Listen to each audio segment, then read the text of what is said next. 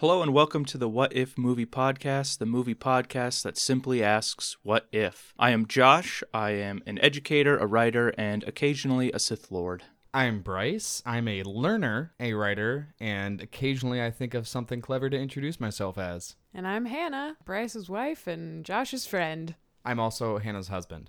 Oh, thanks. That needed clarification. I just wanted to make sure. Today on the What If Movie Podcast, we're going to be asking the question, what if The Breakfast Club were made today? And just as a brief synopsis of The Breakfast Club, it's a 1985 cult classic, kind of classic 80s movie in which 5 students, a brain, an athlete, a basket case, a princess, and a criminal are sentenced to detention for an entire day, one Saturday. And these are all very different people, but as they go through some very 80s hijinks and kind of expose their lives to one another, they emerge changed and better for the experience. That's right. I hope everyone listening has seen this movie. It's such a classic. I honestly don't remember the first time I've seen this movie because I feel like it's always been in my life. And honestly, I probably saw it for the first time at way too young an age. I mean, there's some language and some pretty heavy topics, but it's just kind of one of those things that's on TV a lot. Yeah, I don't know. Yeah, it is rated R. I guess we should include that. Yes. With an R rating. Yeah, this for me, so I've always known this movie as a thing in my mind. Like I've known, oh yeah, this is a classic 80s movie. I'm not sure the first time I saw it, but it was probably embarrassingly recently. Like I probably saw it with you for the first time. Probably. It's one of those I've probably seen scenes from it before, or people had referenced it and I didn't realize they were referencing it. So my journey of watching it the first time was probably a lot of the, oh, that's the reference sort of thing. And so, yeah, for me, the first time watching this movie is probably in the past 4 or 5 years. And I think for me, it was difficult to sort out the first time I watched it. And it still kind of is, as far as like when I finish watching the movie, it's like, okay, yeah, that's a good movie. And that's a classic movie. I struggle to articulate why necessarily, and sometimes I do wonder if this is a movie that's a classic because it's a classic. I'm not sure. Maybe that's something that our conversation will reveal a little bit. Obviously, that's not our real focus right now, but I think you guys will help me with that. Perhaps. I saw this movie once before I rewatched it yesterday, but the first time I saw it was so long ago. I was in high school. It was like at least 10 years ago now. And as a high school student, I'm pretty sure I could relate for the most part to the students' plights against each other and their parents to varying degrees. But what really interested me now, rewatching it, is I'm a teacher now. I'm an adult. I'm a parent. And it was really watching it for the first time yesterday as someone, who's very different than who I was a decade ago. And so because of that, I found that it was a lot harder for me to relate to the students as an adult. Yeah, I know that as a teenager, life can suck and your emotions are dialed to 11 all of the time, and the most minute detail can completely recontextualize your very existence in the world. And to an adult, it may seem like, a student or a teenager is overreacting, and they probably are. I think if it's real to the teenager in the moment, as an educator, I can't tell the person that it doesn't matter because high school isn't only a blip on the radar of life. Right. It is life. Right. And so that's not going to help anything. It's going to hurt, right? It's going to undercut their thoughts, their feelings, their perspectives. It's going to dismiss them as an individual. So as an educator and as a parent, I hope that I'm helping them develop these skills and their talents that they have to overcome that sense of being overwhelmed and overpowered. And because I know now, as an adult, that you'll get over it and you won't turn into your parents if you don't want to. Speak for yourself. I have that perspective now, but you can't teach it. It can't be something that you can learn per se. You just have to kind of experience it for yourself. And I just hope that I could kind of foster a positive experience for them. So it was really interesting watching this movie under that lens this time. I really was rattled by that assistant principal. I was going to ask, as an educator 32 or so years after this movie came out, how often would you say you lock students in a filing room and threaten to beat them? Well, personally, none. Some of that new age teaching. Yeah, but the thing is, though, I have seen real teachers with similar attitudes as that assistant principal of, oh, today's current crop of students are the worst than any other class ever. Mm-hmm. I mean, what those ideas I have seen in the school system. And so I guess in a sense, I kind of feel like the young buck teacher who thinks he can make a difference and really show these students a thing or two about learning. But I also think that if I ever lose that feeling, then I hope that I know to just quit teaching, because, you know, then it's kind of like the crux of No Country for Old Men. You know, you're not really in that time anymore, and you should just kind of go away. Yeah. Yeah. Well, I think this will be kind of a fun topic because there's a lot of different ways we can go with this. You know, the question again is, what if the Breakfast Club were made today? And you can, I guess, kind of take that a couple of ways. I suppose you could say, what if the original Breakfast Club was never made in the first place and we're making it today for the first time? Or you could say, you know, what if we tried to do a remake today, having the existing movie there? Maybe the answers to those questions are the same. I don't know. But I think that, you know, you can kind of look at it from those ways.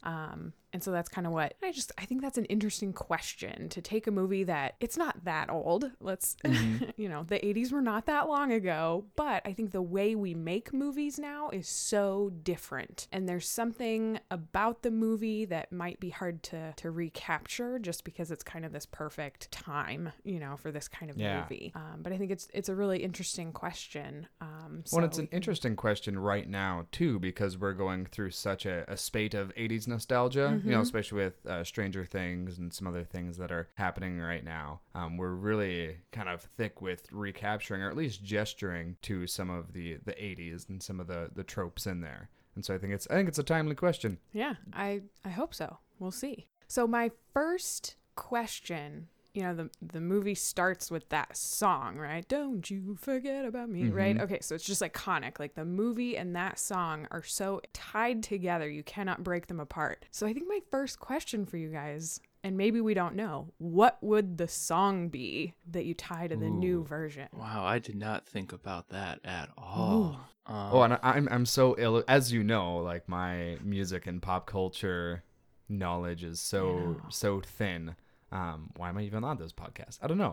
But yeah, I feel so ill-equipped to answer this question because it's a big question. Somehow. Maybe it doesn't have to be, but I think it's just so interesting that if you sing that song anywhere, everyone's going to know what it's from. Do you know, is that song a big deal outside of the context of this movie? I don't know. I have no idea. I think it's kind of an interesting thing to think about. You know, what current song or song within the last few years captures that same kind of teenage angst and...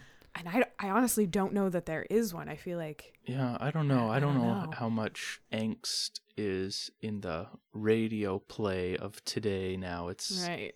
You know, the music landscape of your contemporary pop culture music is completely different than what it was. Definitely. Yeah, I think you might be a little more likely to have kind of one of the great party anthem songs of today. I feel like those are maybe more widespread and influential than kind of the 80s angst, which is just throughout this movie. There's that 80s angst. Definitely.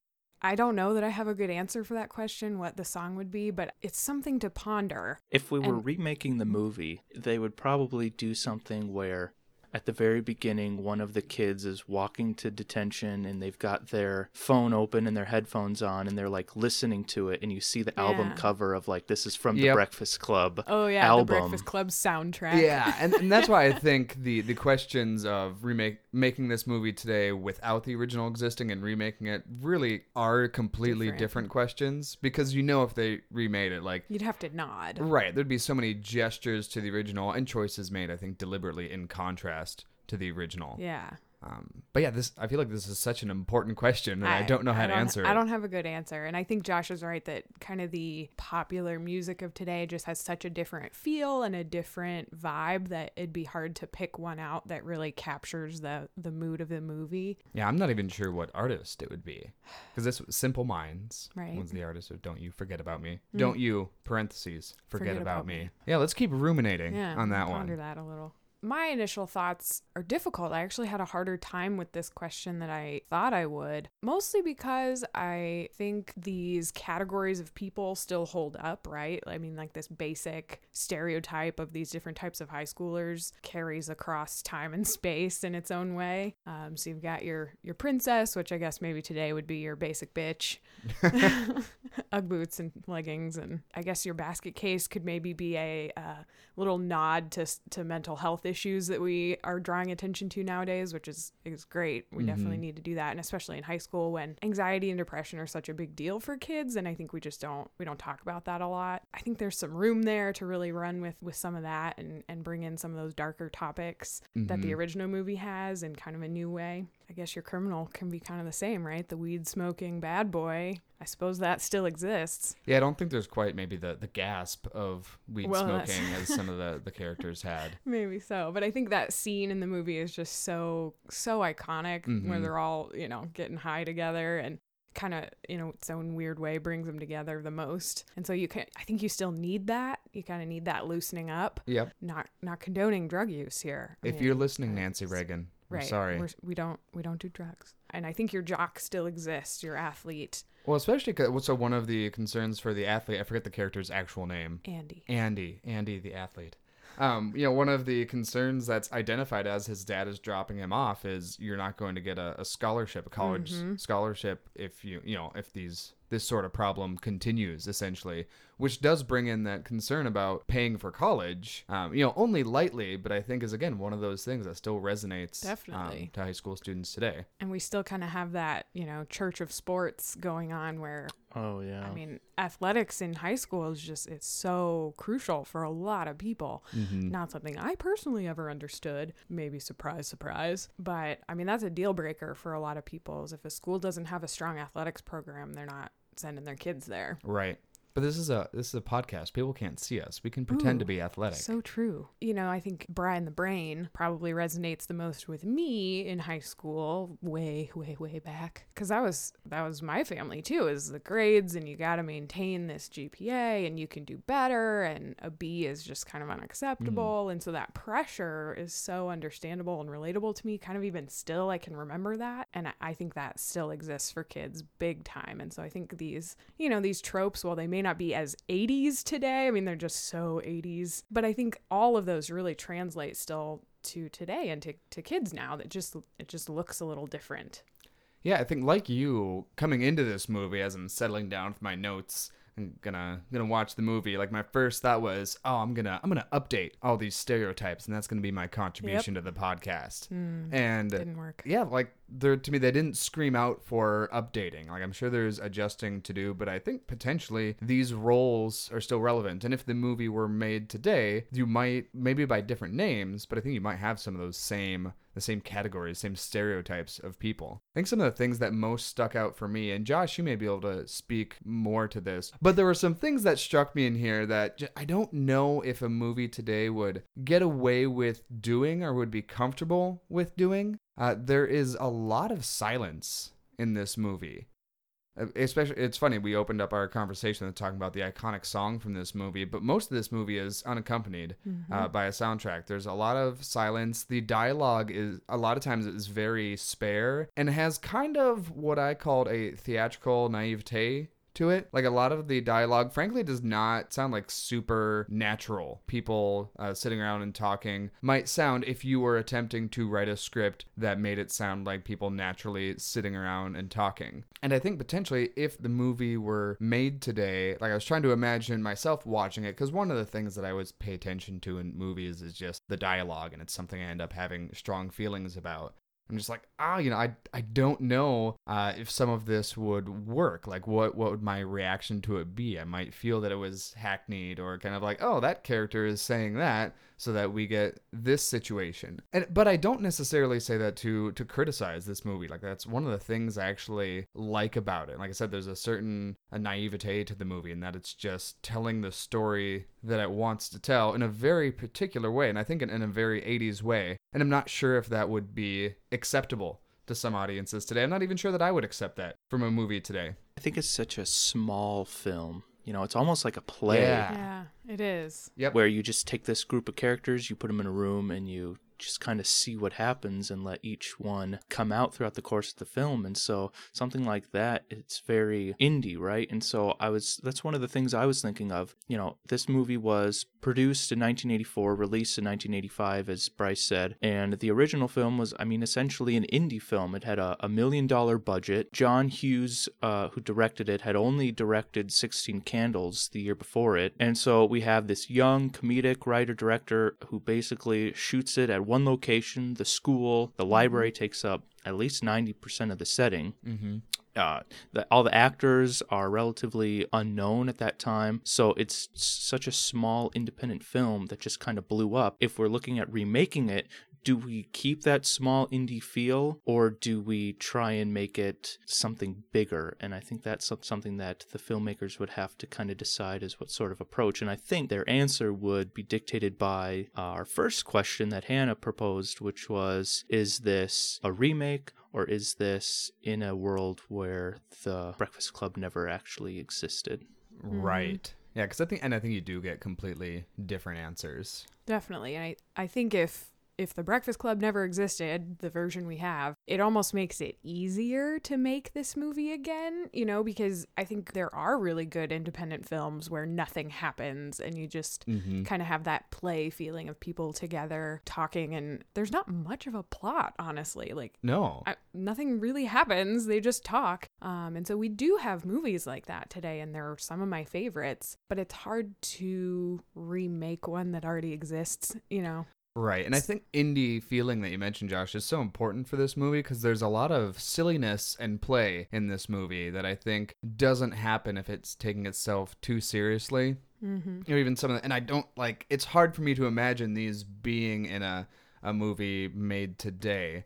Things like the whole hallway montage when they're running away from the assistant principal. I love that whole scene. I have a hard time seeing something being done in that way today. I mean, it's like Scooby-Doo. Yeah, it's very Scooby-Doo, really. And yet also so little happens in it either. Like there's not even a lot of slapstick stuff happening there, but they kind of take their time with this, just kind of one thing happening over and over, and it's just kind of a neat scene, and it's silly as well too when Andy is doing his, right after he is hotboxing in the room there, kind of running around doing his athlete thing, goes back into the room and does his glass breaking scream. Like, it's really silly, it's really random, I love it. I have a hard time imagining that being in a movie today. And of course, the dance scene. The dance like scene. 80s movie, we've just got a scene that it's just a dance break, and I love it. And it'd be hard again, to do it today without that being a deliberate reference to another film or to the 80s as a movie genre.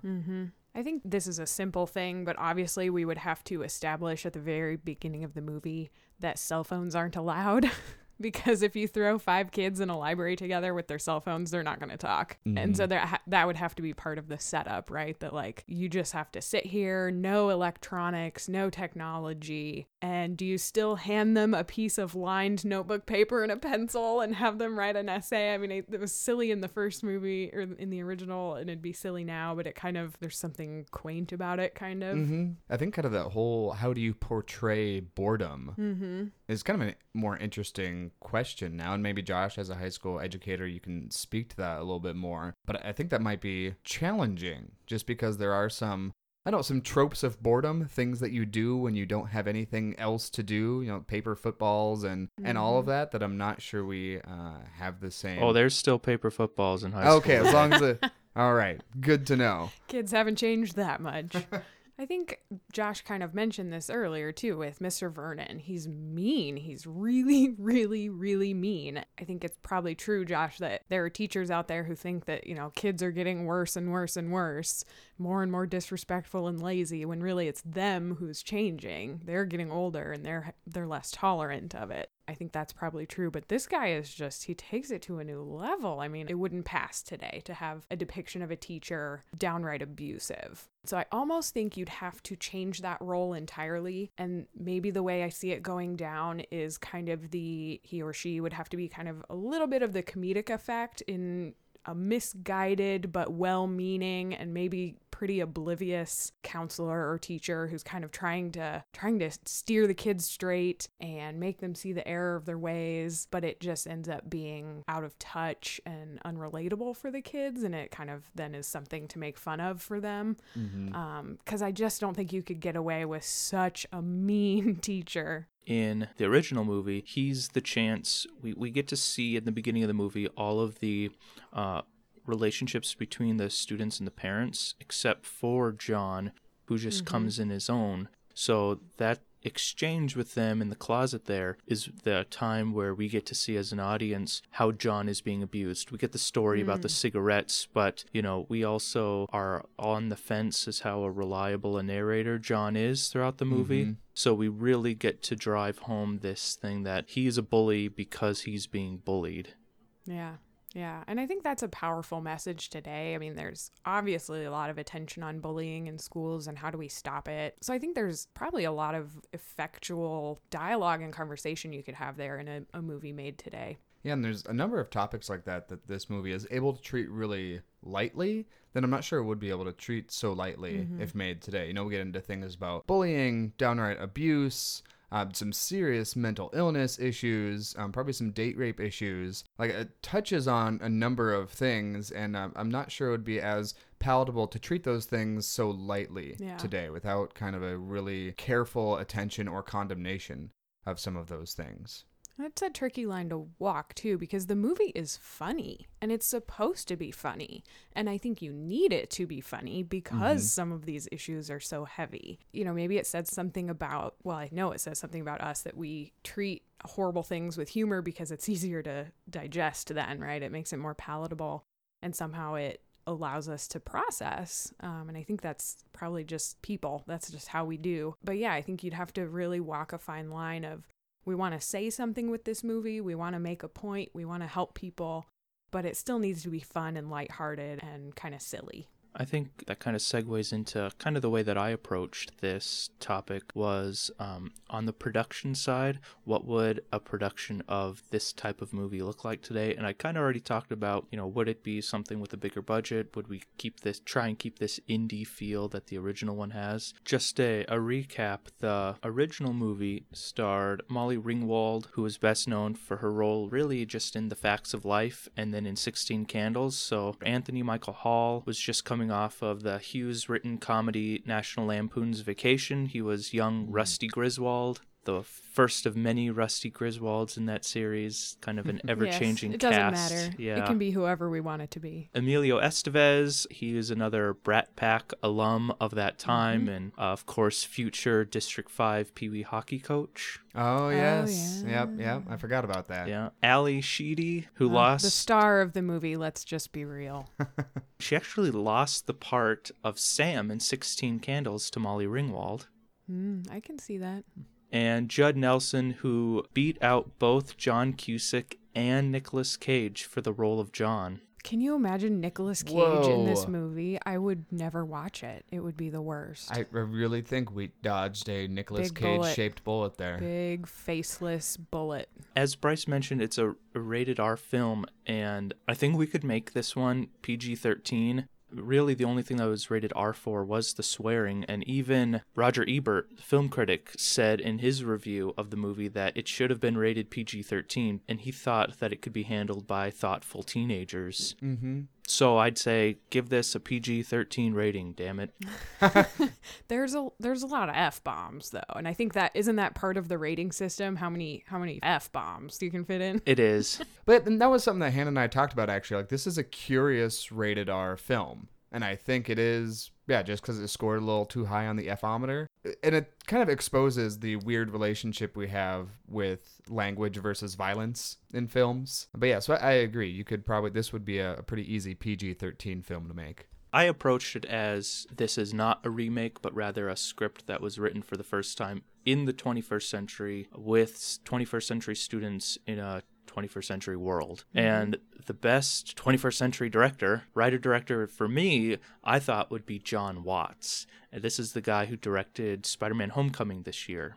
Oh. And he's only directed 2 other movies, indie films, before Spider-Man. And I thought, I mean, he just kind of captured being a kid today in Yeah. Spider-Man so well Definitely. with Peter Parker and all of the high school students, both male and female. And the female characters are so important in this movie, Yeah. too, that Absolutely. we wouldn't want to give them short shrift. One other thing that I was thinking of is the original movie doesn't get political at all, and I think that's one thing, Bryce, you were talking about, how we would keep kind of these character tropes the same or these character stereotypes, but I think it would be a disservice if we didn't throw in a little politics, because I think students today are much more politically aware than they were 30 years ago, and so that's something that I think could be represented in this movie, of having students who represent kind of both a more left and a more right ideology. Especially ones who come from households where their parents are really invested in such ideologies, which I think can manifest itself actually in similar negative ways. And so here's my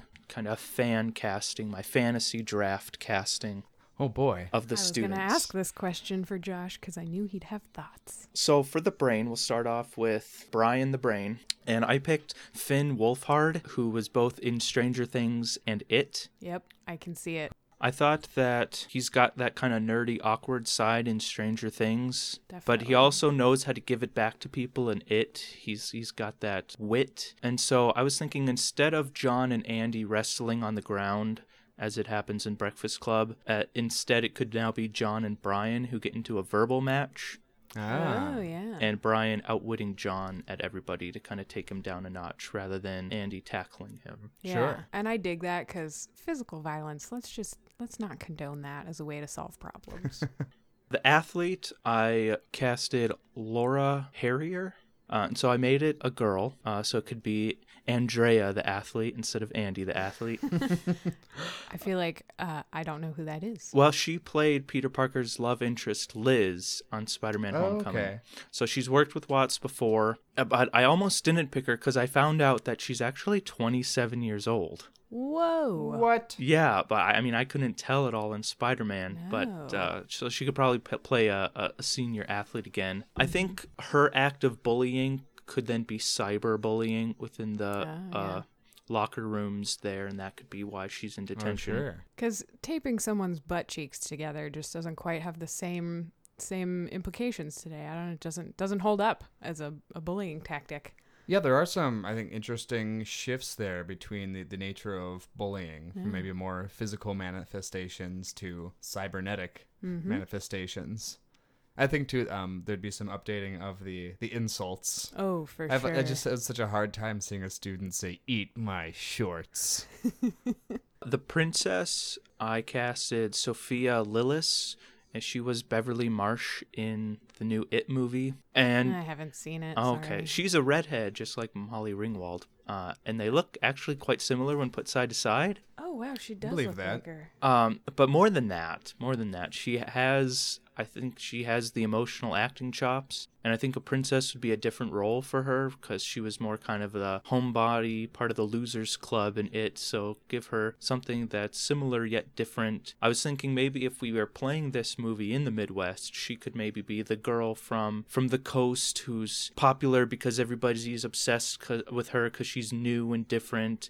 Maybe her parents are already divorced and that's why she was dragged out to the Midwest by one of them. And so I think she could fill those shoes or those Ugg boots, as Hannah said earlier. And puffy vest. And puffy vest, yeah. The criminal, this was the hardest one for me to pick because I wanted somebody who looks physically intimidating. And so I ended up picking Will Poulter, and he's known for being in the comedy We're the Millers with Jennifer Aniston and Jason Sudeikis. He was also in The Revenant with Leonardo DiCaprio. Oh yeah. And so I think he's got an intimidating build and a intimidating look to him. I also kind of saw him as a more racist criminal or bully than even really he knows. This is kind of the guy that I took as kind of your stereotypical redneck almost.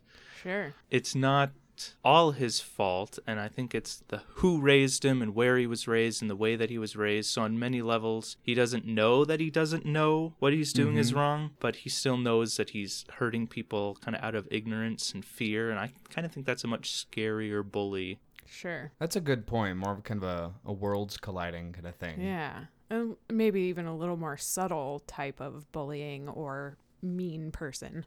Mm-hmm. I would cast Millie Bobby Brown as the basket case. You would. Oh. Yeah, that could work. I think, yeah, she could definitely do it. I'd almost be interested. She has the in, chops. Well, yeah, she for could. sure. She could absolutely do it. I tried not to put her here. I almost thought it was a little bit of typecasting, that she's kind of this homebody on the show that nobody gets, and then now you put her in this role. But I just think that she does it so well. When And I think, thought about... too, Oh, go ahead. this role doesn't have to necessarily be the homebody type. You know, I think Ali Sheedy just plays it so weird. She's just so funny, and her facial expressions are so good. And so it'd almost be a branch out for Millie Bobby Brown just because Eleven is so serious. But I think this role of the basket case could be a little more fun and a little more fanciful, That's true. perhaps. Yeah, I thought that, you know, in Stranger Things, she's really good at going from one thing to another. She's one way but then she completely flips when she has to. And you kind of get that sense from Allison in the movie, too, is she's kind of this one way, but then when she opens up, she's actually an awesome character, right? Yeah. Right. I just want to see 11 eating a Captain Crunch and Pixie Six sandwich. Maybe they could nod to Stranger Things, and the bread could be two Ooh, Eggos. The Eggos. Eggo waffles. Yep.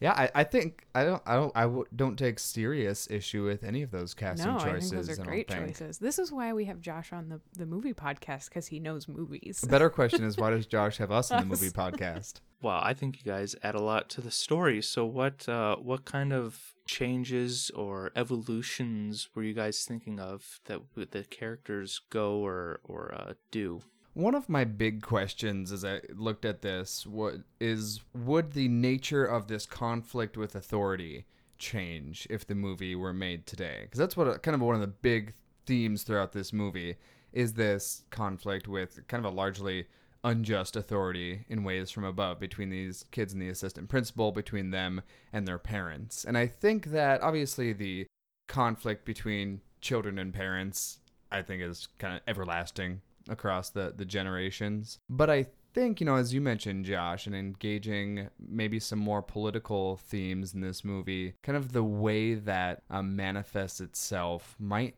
look a little different. And I haven't put my finger on exactly what that would be, but I think it might the moral authority of the students might come less from that kind of individual person-centric kind of space of, you know, I am my own thing, I don't have to become you, and perhaps more of a collective, kind of more justice-focused space, and looking at not necessarily these individual-to-individual conflicts, but these group-to-group conflicts. I think some of those are maybe more salient issues right now than they necessarily were for Generation X. And like I said, I haven't put my finger on exactly what that looks like, but I think the nature of that conflict would have to be different somewhat. I think there's kind of some thought that the generation in high school now is, like you were saying, a little less me-centric. They're thinking about the world at large and how actions today influence people down the line, which, I mean, for high school and college age kids, like it's kind of a big deal for them to be thinking that way. And I think there is some room to grow there, that kind of viewing the older generation as having made things harder on the current generation, maybe unknowingly, and kind of fighting against that, you know, this idea that it's not just about us, it's about this larger world, and you're kind of holding us back from actually reaching potential to help people. Yeah, and so I think maybe you'd have the students kind of looking at the adult authority figures in their life, not necessarily just saying, you don't believe in me, or you think that I'm not going to turn into anything, but rather looking at them and saying, you have screwed stuff up for us. Kind of this larger indictment of what they've done to the system. And I think we'd probably more aggressively engage some of current questions we have about college costs and even, you know, without making it a numbers or policy movie, even some economic questions. And so I can see a modern version of this movie engaging more on the adult side and not necessarily in a very positive way for them, because I think these issues, we might look at them as more intertwined. Like you said, Josh, I think what this movie does really well is get into very much the high school world, where very small things are just world shaking. One of the later scenes in the movie where they're just sitting in a circle and bearing their hearts. On the one hand, you look at that and you're like, oh, why are they suddenly crying about these things? Like, it's not that. But then I reflect to my high school time and I'm like, yep, that's spot on. These things that objectively in the grand scheme of things don't matter that much are just earth-shattering. But I think a modern interpretation of this movie, I think that would bleed out a little bit more, rather than these very isolated within the youth issues. You'd see something that's a bit more of a critique of systemic issues. And I think it does as it stands now. It kind of just, maybe the issues aren't super important or world shattering, but it does kind of pull you back to that time and kind of make you reflect. And yeah, they just hit it spot on what it's like to be in high school. And this kind of just so everything's a disaster all the time. I almost wonder if that would be harder to capture if you're focusing on bigger issues. I don't know, maybe not, and it'd have to be artfully done, and that's why I don't write movies. But I think there's a lot of potential for the movie to really say something about the high school generation now. Yeah, you were talking about what the older generations put upon the students now and put on their shoulders.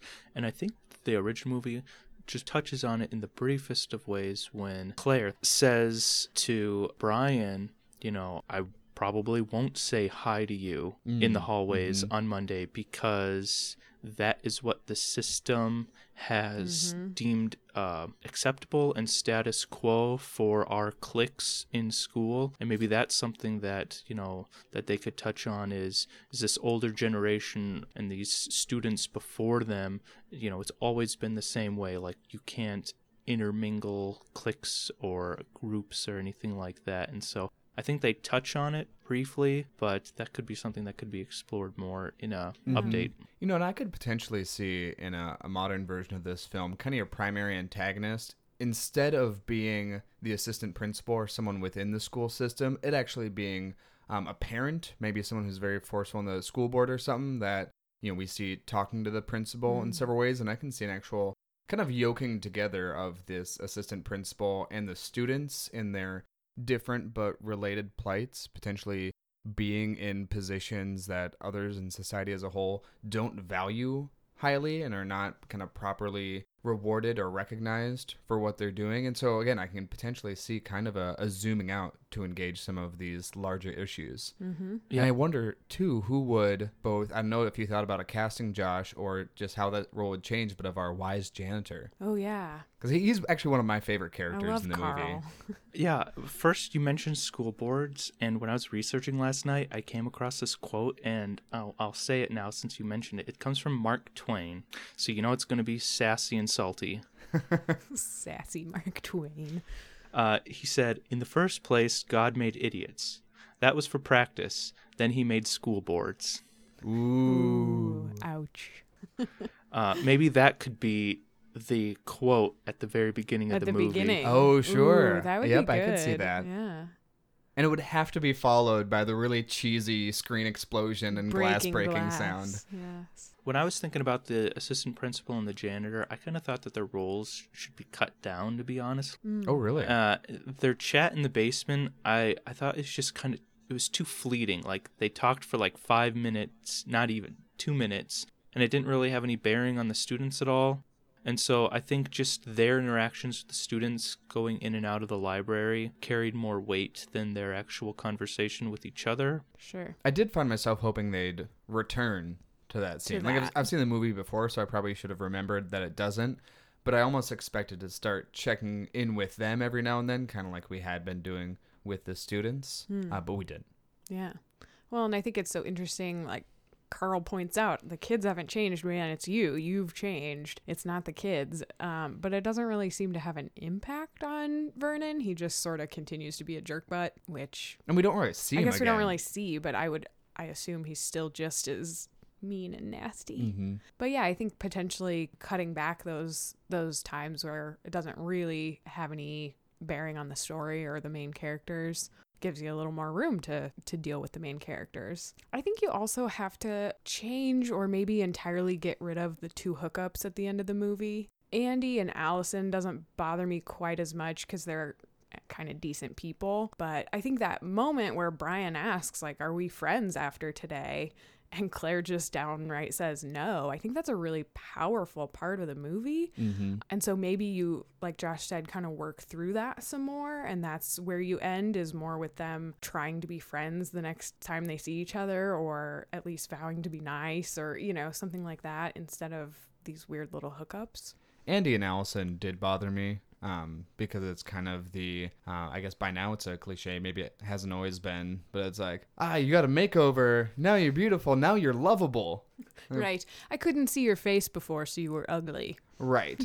And that Allison, and that's okay with Allison. Like, she's just like, oh yes, I will receive this attention from you now. The fact that I didn't merit it before in no way bothers me. Right. I would hope that a movie made today would not go those routes. Yeah. And I mean, part of that is still kind of high school though, right? Oh, the boy is paying attention to me.